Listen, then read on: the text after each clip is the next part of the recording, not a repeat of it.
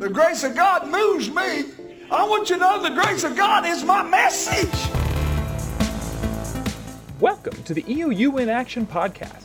Do you want to have an eternal impact with your life? Do you want to talk more about God? Do you want to study the Bible and see what it really has to say?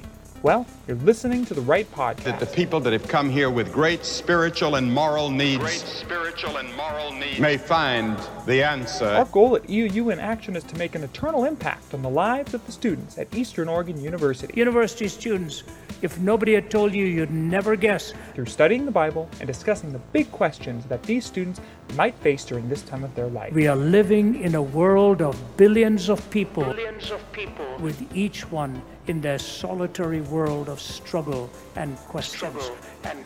And here's your hosts, Matt Sheeks and Landon Reddington. This is your host, Matt Sheeks, and you are listening to the EOU in Action podcast. I am here with my handsome co-host, as always, Landon Reddington. He has the face for podcasting, as they say. Landon, you want to say hi? Hello. Thank you, Landon. The purpose of the EOU in Action podcast is to promote spiritual dialogue on the Eastern Oregon University campus. So if you're just tuning in, just keep in mind that we are at a small university in Eastern Oregon. About 1,000 people on the campus, maybe 1,200, 1,400 at any given time. And we are located in La Grande, Oregon. And just the goal of this podcast is to get people talking about spiritual things. And the goal of EOU in Action at large is to promote spiritual dialogue and make an eternal impact on the EOU in Action campus. So today, in the hot seat, we have an athlete with us. His name is Peter Hamilton. He is a small forward on the basketball team. And he's in the hot seat. We got some questions for him.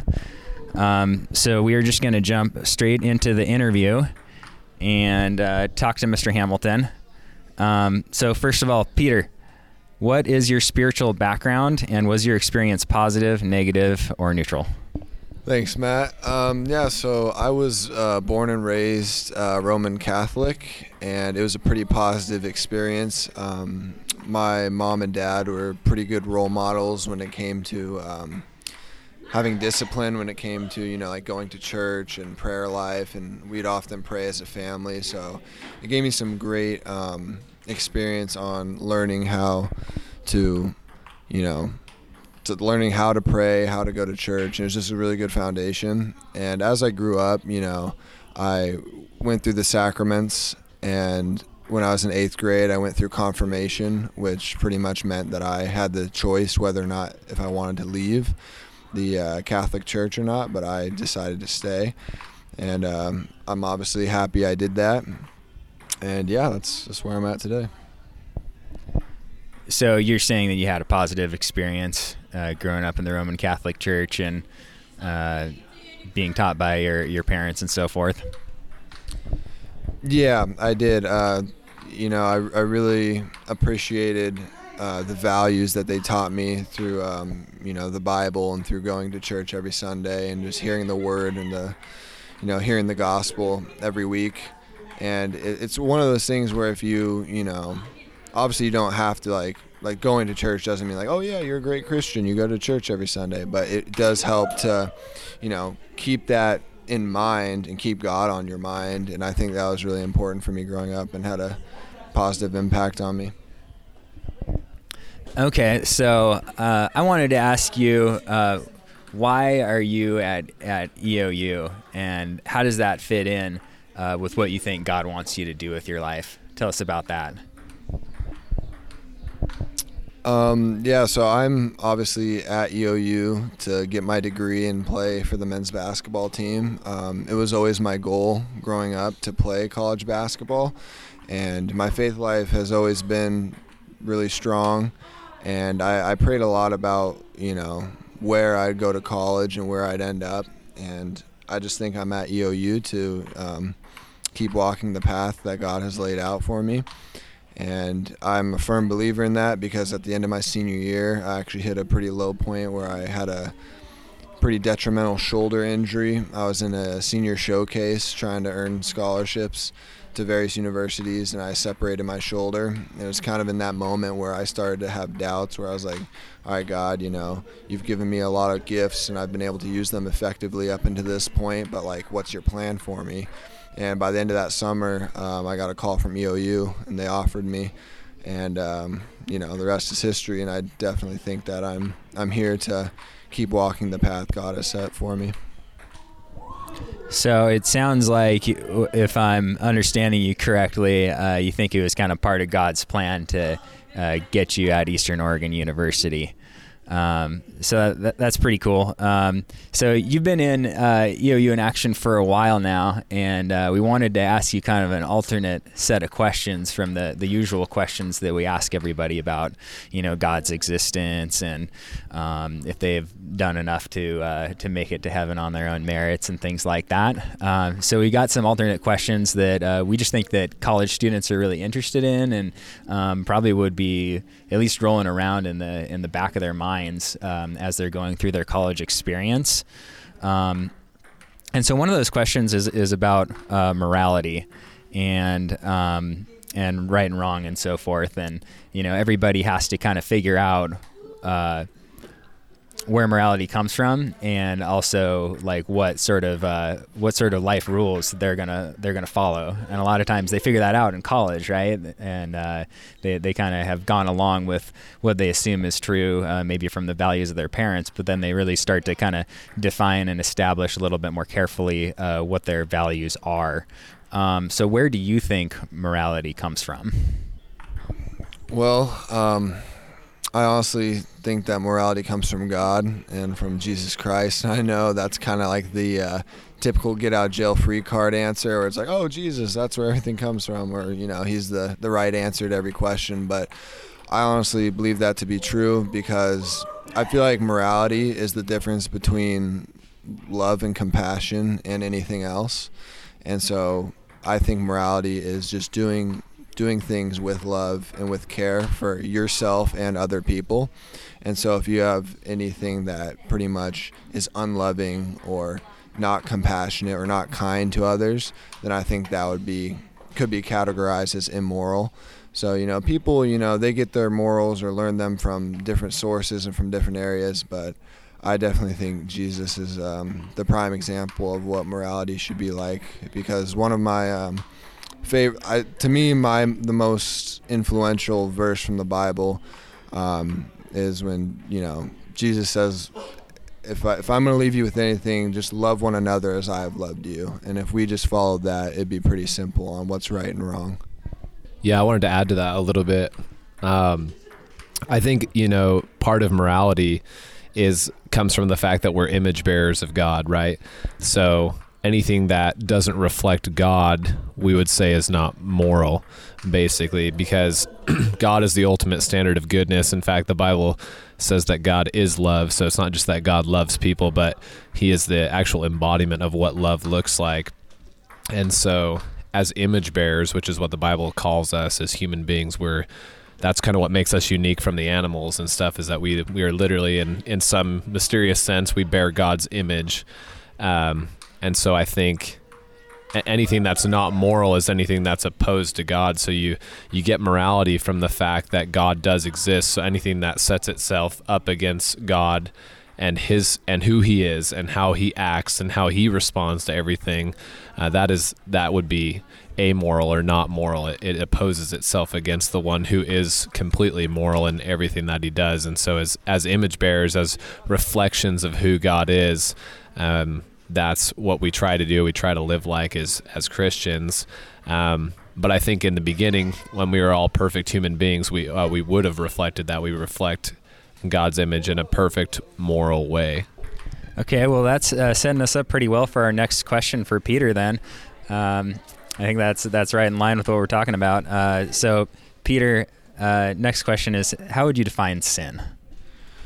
Yeah, to kind of go off of what Landon said, I think defining sin would pretty much be anything that tarnishes what would be God's image that we have, because like Landon said, we are made in the image of God, and so if we do anything that is not in his likeness or not in his way, that would be considered sin. And then obviously anything that would separate us from God. And then along with, obviously, we have the 10 Commandments. So, but those, to me, the 10 Commandments are more of the big hitters, to like what define, like, hey, if this is a big sin to avoid, this is it. But there's a lot of things in our life, little things that can cause us to slowly inch away from God. And so I think anything that, tarnishes his image or is away from his likeness would be a sin. Cool. Well, that's really good. So what I'm getting from both of you guys is that God has a certain character. If we deviate from something in God's character, then that would probably be a sin. Or to put it in other terms, we're supposed to reflect God's image. If we do something that basically does the opposite of that is not reflecting his image and his character, then that would be called sin. So one concept we may want to introduce at this point is that there are sins of omission, which is you're supposed to do something. Like at the beginning, Peter mentioned that we should love all people and that God is love, or something along those lines, right? And if we don't do that, that would be a sin of omission. So we don't do something that we ought to do. And then there's sins of commission, where we do something that we ought not to do. So the big point is that, and I think all three of us are in agreement here, that sin is more than just the do nots. It's also the greatest commandment, like love God with all your heart, soul, and mind, and love your neighbor as yourself. I'm going to move it over to Landon Reddington here. Yeah, I was just going to say, kind of off of that, Matt, I think a lot of times people think of Christianity as just like kind of a list of things not to do, like religion is just like, it hampers, it bears down on your life, it clamps you down, it puts you in a box and makes it so you can't do all these things. And it actually, it's kind of funny because like even the 10 Commandments, a lot of them are listed sort of in the negative, like do not do this, but you can almost kind of look at those things as a positive of all the things that you can do, so it's like, don't worship idols. So therefore, what's the commandment saying? Well, it's like, well, then give your whole heart to God, which is that actually sets you up for freedom, and so that's sort of the thing that we miss a lot of times is that the Bible teaches pretty straight up we're a slave to sin if we're not following after God. So we think we're free, but we're actually not. And I think people can see that in their life. I know I've definitely found that at times when you're, you think this thing feels really good and it's free, and then all of a sudden you find yourself trapped in this place of like, oh man, what did I just do? And so, talking about the commandments and different things, I think sometimes we feel like it clamps us down, but really living for God's actually a lot more about it's freedom. It's what you can do in Christ. Well said. I'm not going to try to improve upon that. But Peter, I got a question for you. Have you ever committed a sin? Yes. Peter Hamilton from Eastern Oregon University, small forward, junior. What is the penalty for sin? Death. Okay, well, that doesn't sound very good, man. That's a big ouch right there.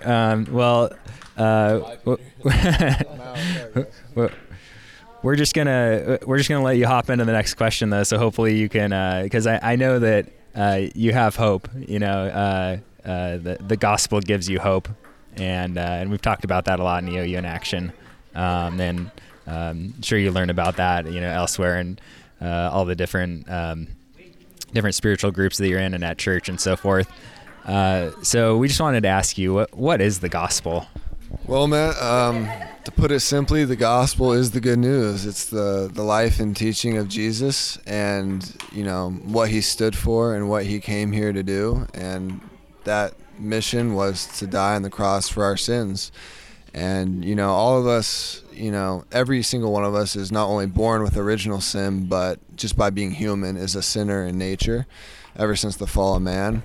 So no matter what, there's no way to truly, be sin-free.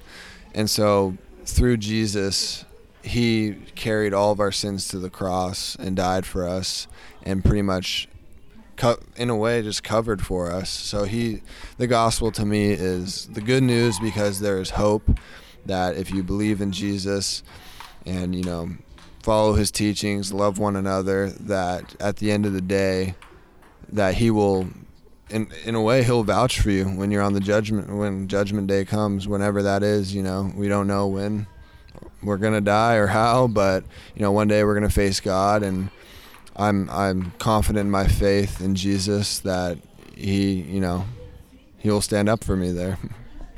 Sounds good. So from what I'm understanding, it sounds like that you've come to trust that Jesus is your deliverer from sin, from that penalty that you told us earlier that you think that you would deserve apart from Jesus dying on the cross for you. So that's pretty cool. Do you want to maybe elaborate a little bit on what must someone do to gain eternal life? I know you covered that a little bit, but is there anything you'd like to add? Maybe any scripture references you got in your back pocket or anything like that? Yeah, so I actually have two that I wanted to share with you guys.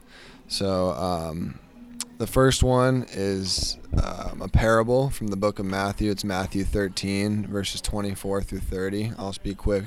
It's called The Tares Among the Wheat, and this is how it goes. Jesus presented another parable to them, saying, "The kingdom of heaven may be compared to a man who sowed good seed in his field. But while his men were sleeping, his enemy came and sowed tares among the wheat, and went away.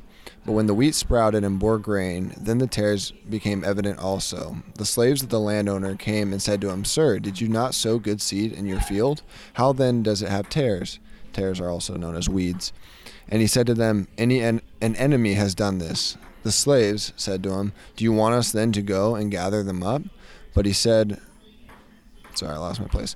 He said, "No, for while you are gathering up the tares, you may uproot the wheat with them. Allow both to grow together until the harvest. And in the time of the harvest, I will say to the reapers, 'First gather up the tares and bind them in bundles to burn them up, but gather the wheat into my barn.'" So pretty much what I took from this passage is that in life, a lot of people like to, give God a lot of credit, but they also like to blame him for a lot of bad things that happen. But, God has given us the gift of life, and he allows us to, to grow with the weeds, if you want to follow the parable, with evildoers. And we just have to make the right choices each and every day to love one another, love God, and just treat each other the best we can, because at the end of the day, you don't choose where you end up or where you're at. All you can do is, you can control you, and by setting a good example and loving one another. And then the other verse I was going to share is John 8, and it pretty much talks about how a woman got caught, and I won't read it all through because it's kind of pressed on time here, but pretty much the woman got caught for adultery. And the Pharisees were trying to test Jesus and said, "All right, well, we should, follow the law, right? That means we have to stone her to death." And he was like, the first of you, whoever of you is without sin, throw the first stone, which pretty much was him saying, like, hey, if any of you guys are any better than her and are sin-free, go ahead, throw the first stone. But he knew, obviously, that was impossible. And so what I took from that, too, is no matter what, we aren't able to meet God's perfect standards. Like, we're imperfect because we're human.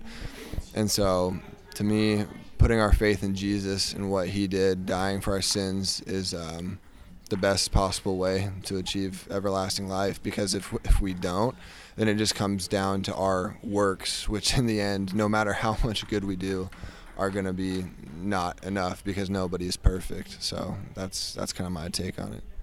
Cool. Well, that's really encouraging to hear, Peter. I can really see your point that even for those of us who have been reconciled by the blood of Jesus and we're in a right relationship with him, I can definitely testify to the fact that I still continue to struggle with sin and am not perfect yet.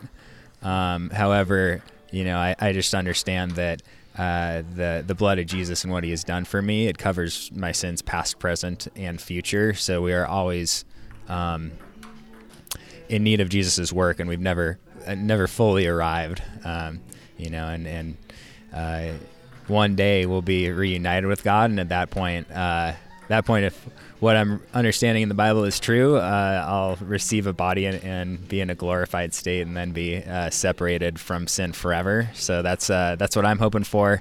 Really appreciate you telling us about what your hope and your trust is in, and just doing that publicly for all the thousands and millions of viewers here on the EOU in Action podcast. Landon, would you like to share anything to wrap us up? Yeah, no, I appreciate Peter giving us his time and coming out here and chatting with us about the gospel and the good news. And Peter, just thanks for your time, and encourage you as you go out.